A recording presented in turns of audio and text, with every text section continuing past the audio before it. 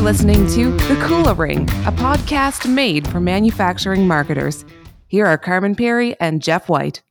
Welcome to The Kula Ring. My name is Jeff White, and joining me today is Carman Perry. Carman, how are you doing? Fantastic, Jeff, and I'm really excited for today's guest. No, me as well. Really interesting company. Living in interesting times, Yep. and a fantastic career trajectory, actually. For sure, yeah. Joining us today is Kristin Fallon, who is the Marketing Communications Executive at GE Power. Welcome to The Kula Ring, Kristin. Thanks, guys. Happy to be here. Kristin, why don't you tell our listeners a little bit about yourself and what you do at GE? Sure. So I work at GE Power, and as most people probably know, GE is a conglomerate. So we've got aviation, healthcare, many businesses. So I work at the GE Power business, which sells big, large power generating equipment and then all of the grid distribution equipment. And I lead our marketing communications or customer communications team. We kind of call it both, which includes events, content, and then the brand and narrative for the business. And look, I think we may as well jump right into it because you've just gotten back from a bit of a whirlwind tour, promoting some, or at least producing some content that's going to be going live here shortly if it hasn't already. Talk to us about that. Yeah, so we are in the midst of a really cool partnership with CNN. And some of you guys may have seen some of the content already. So it's a partnership where we're actually working with Turner's Courageous Studios on some branded content. So together we've been building out a series of what we're calling Tier A, or kind of anthemic videos about the work that GE is doing globally in the energy industry. And then to supplement those videos, we've got a number of kind of shorter form or smaller assets like articles or really short videos. And those have started rolling out on CNN's social media channels already. They've been live for probably a month now. And actually tomorrow, the first anthemic video is going to go live. So I am recently back from a trip with the Courageous Studios team out to Ethiopia, Pakistan, and several countries in the Middle East. It's amazing. It really, when we first started chatting and I heard about delivering higher kind of content-driven impact. I've got to admit, my mind didn't immediately go to a partnership with CNN necessarily. So I guess unpack that strategy a bit more for us and talk to us about the part that this plays in the larger strategy moving forward. Yeah, so there's two key pieces to this. One is the creative that we're building. And so these videos, which you'll get to see very soon, they're really different. So we hired a host and we sent him out on location to visit places where GE technology is delivering real human impact. And so he's there and he's exploring how the energy industry is transforming and what sort of technology is available to really help people ultimately get access to electricity. And it's cool. It was inspired by Anthony Bourdain, so it's got a really fun, kind of fast-paced, curious style to it. And so we think the creative is really unique, and so that's part of why we went with this partnership. The other piece is the distribution, so the channels to market. And just to say the elephant in the room, I mean, GE is going through a tough time right now. And, we've got some operational challenges, and that's really playing out in the media. And so we thought that CNN was a really great way to get branded content out on their channels to a really broad audience where we can tell some really positive stories about the impact we're having.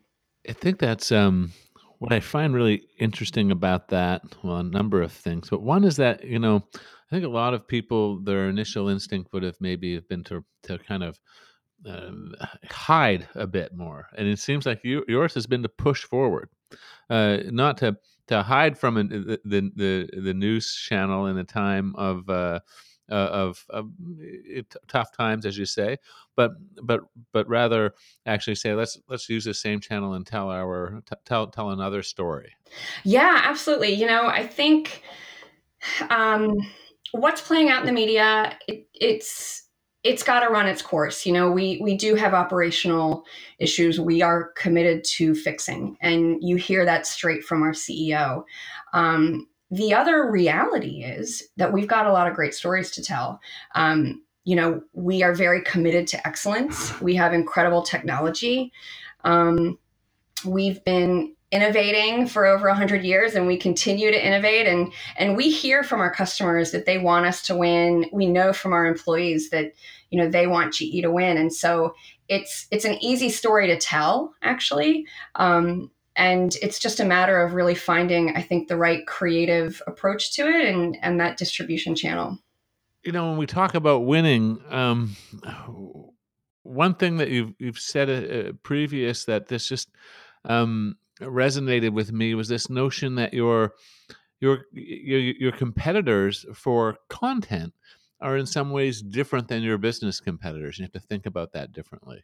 You explore that a bit more? Yeah. So, as we think about how we can grab people's attention, or how we can get them to feel something from our content, or even pay attention to it, I think you have to be, as a marketer, really honest about just how much information people are receiving on a daily basis. I mean, we're all humans. We're all getting it from so many different angles, and we have a finite amount of time in a day in which we can consume information. And so, me as a consumer of information, if I tend to consume information, let's say in the morning over coffee, or in the evening, or on a lunch break, that's a finite amount of time, and I'm going to be consuming what's most interesting to me.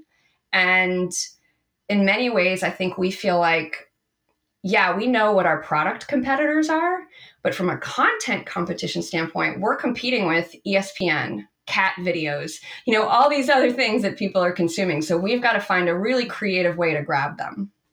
And it's almost like for a while there, certainly with smaller organizations, there was an allowance for lesser quality or lo-fi solutions for this kind of thing. But it's almost like we've moved to a point where that's no longer acceptable, and we have to start to go high in terms of quality for these things. Have you found that the sorts of content that you need to produce as an organization, that the expectation for quality is just so much higher than it was 5 years ago? We have, and I think like most, we're still figuring out what that balance is of volume and kind of noise in the marketplace versus like really high quality content. Because I think there still is value in, let's say on social media, just, sending out lots of nuggets, because, you have to catch eyeballs at any given moment in time. But we know that if we really want to engage people in a meaningful way, we need higher quality content. It's every marketer who's been to within a mile radius of a marketing conference in the last 3 years has heard somebody drone on about how video will be the next big thing, and everybody needs a video strategy, and on and on and on. And I mean, I can't help. I mean, basically, what you just said, that in some ways our attention spans haven't. We don't have any more attention. We only have more noise. And it just leads me to think that more video will be ignored next year than in any other year in history. In some ways, everybody likes to focus on the other, that more video will be produced. And it's like, yes, and more will be ignored than ever before, which is daunting, I think, if you're a producer of video. But I also think for a brand like GE Power, I kind of wonder, because you mentioned how you have you're looking for lots of different nuggets, if you will, that you can put out in social or what have you, and I think in some ways that was a nod to lower production quality content, something that's a little bit more quick and dirty, if you will. How do you, as a brand leader, ensure consistency across a landscape where the number of touch points is multiplying dramatically? Yeah, it's hard. I mean, for a company of our scale, it's definitely hard. I think one way we do it, or we're trying to do it, is to be more consistent with what I would call primary assets. So those key pieces that you can then break up into or atomize into derivative assets that could be pushed out in multiple places over multiple times, but everything kind of stemming from one point of view or one anthemic video or one really solid piece of content. That's one way we've been going about it. I think another way actually gets into how we work on the back end. So we've been, for the last 2 years, working on building out content operations. So looking at a software platform that can help us on the back end to better coordinate.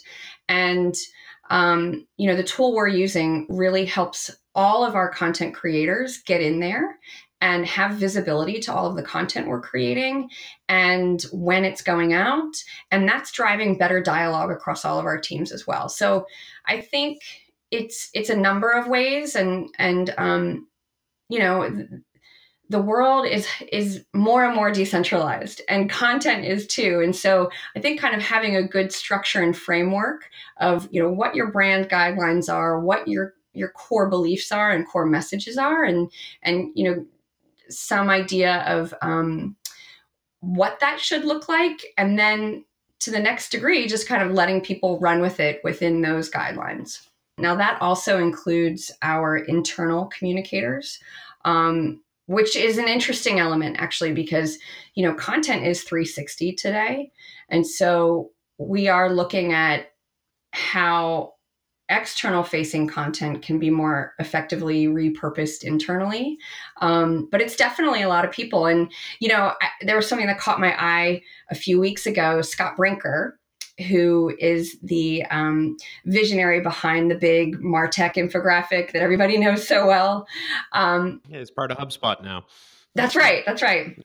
So he came out and he said recently that one thing that really excites him about MarTech in 2019 is you're starting to see how this sort of technology helps you balance out, centralized behavior versus distributed behavior.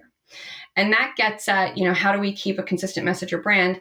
Well, you can kind of decide, like, what are the things that are universal to all? And then where can, let's say, regional teams take that and localize it? And so, what he said is that he's seeing MarTech really better enable that. And we're definitely feeling that at GE with our content operations. You're listening to the Kula Ring, conversations on manufacturing marketing.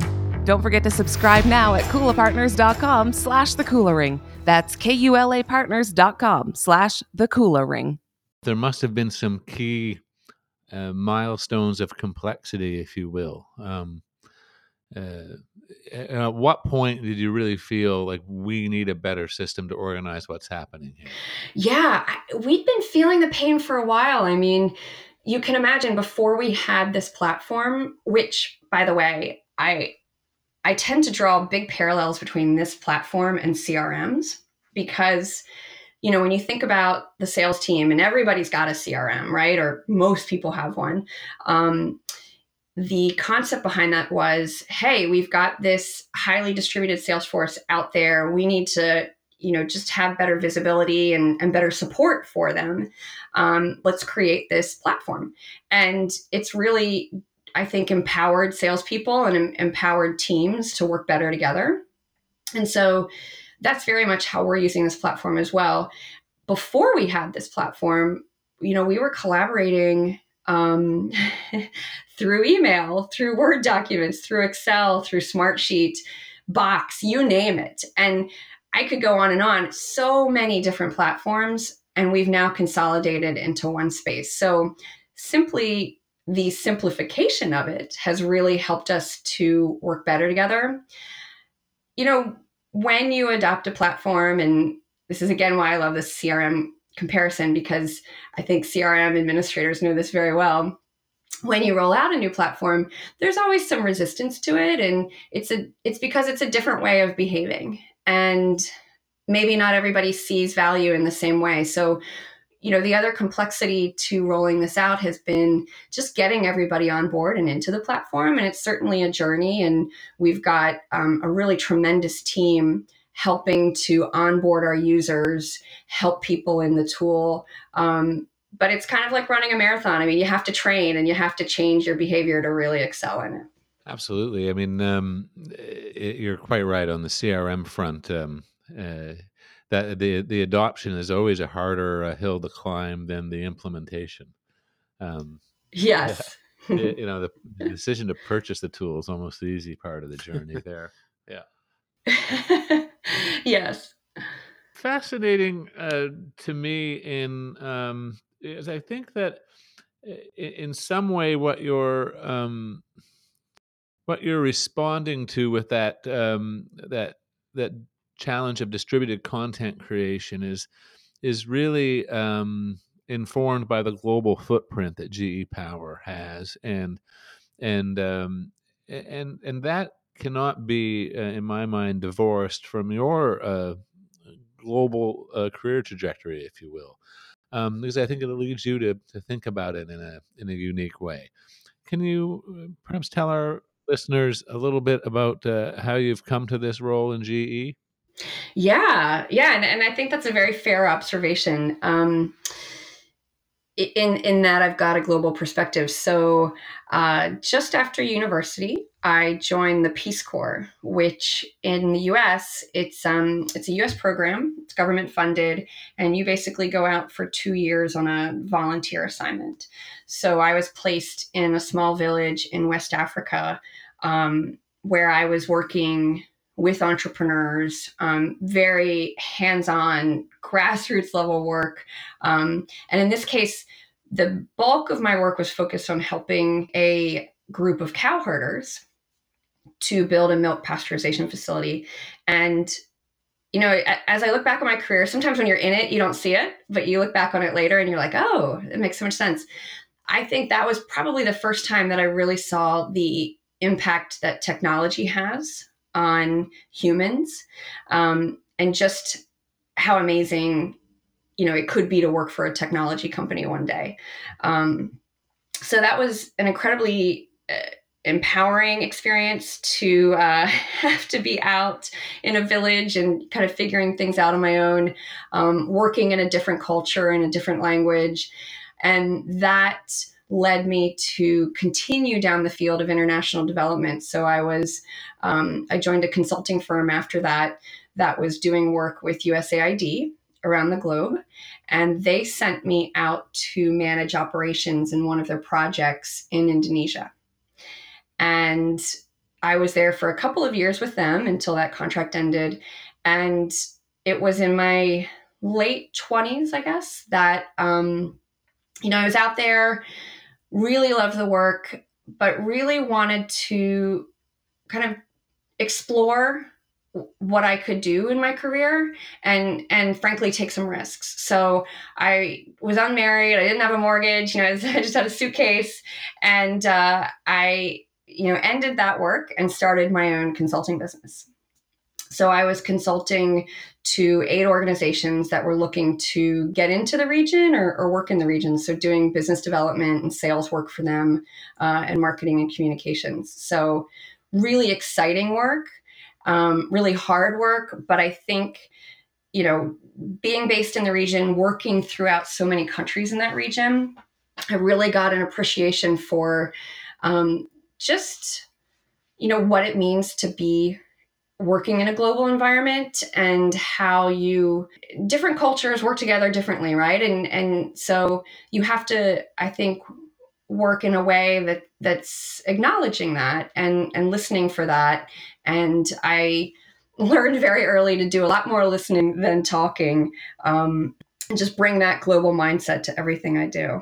It's really interesting. I'm just connecting these pieces around the global management of content and your understanding that different cultures communicate differently. I think it drives to that heart of consistency and the challenge in it.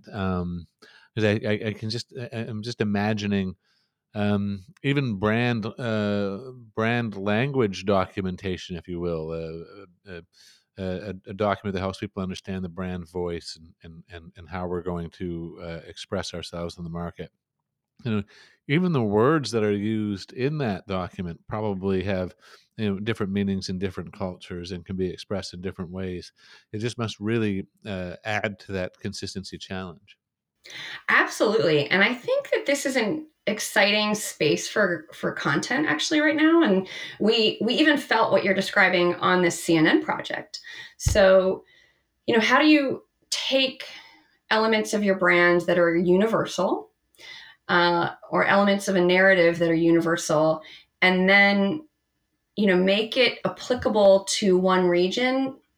Or how do you do the reverse, which is take a story that's very regional specific and now elevate that out to be universal? So, for example, one of the stories that we're telling with Courageous and airing on CNN is a story about the Middle East and how they are really leaning into a diverse energy mix to power the region. And, for those of us not living in the Middle East, this is a pretty cool story because we all kind of have this, perception of there's a region that's, risen and grown in the last, 60 or 100 years around gas and oil. And here they are aggressively going towards wind and solar. And so, the story talks about why is that and what's the technology to support it? Well, for somebody in the Middle East, this is not news. And for those of us in the rest of the world, that's really interesting. So we needed to make a video that was going to be both interesting to our Middle Eastern audience, but also globally applicable because so many other regions in the world are also moving towards an energy mix, but they're doing it for different reasons. So I think you're right. Every single one of us as a marketer really has to come in with that global perspective and that appreciation, because if you want your message to resonate, you've really got to get at those nuances.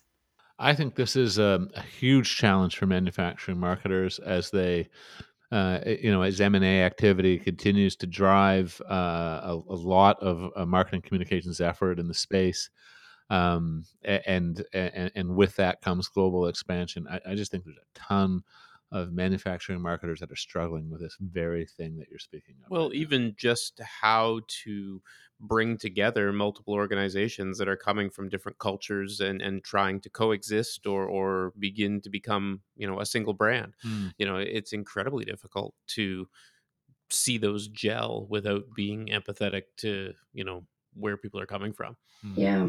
Yeah. And I think, at its most basic, it starts with just a foundation of getting to know each other and appreciating the perspectives that each of us bring to the table. And I will say, I think what's helped the global environment a lot is definitely the ease of communication and even video conferencing, right? Like we could be sitting in our home and turn on a video camera and talk to our colleagues in China. And I think the more that we can create those human relationships with our colleagues across the ocean or wherever, first and then kind of tackle, what is the message and always being open-minded. I just think that really makes for better content ultimately.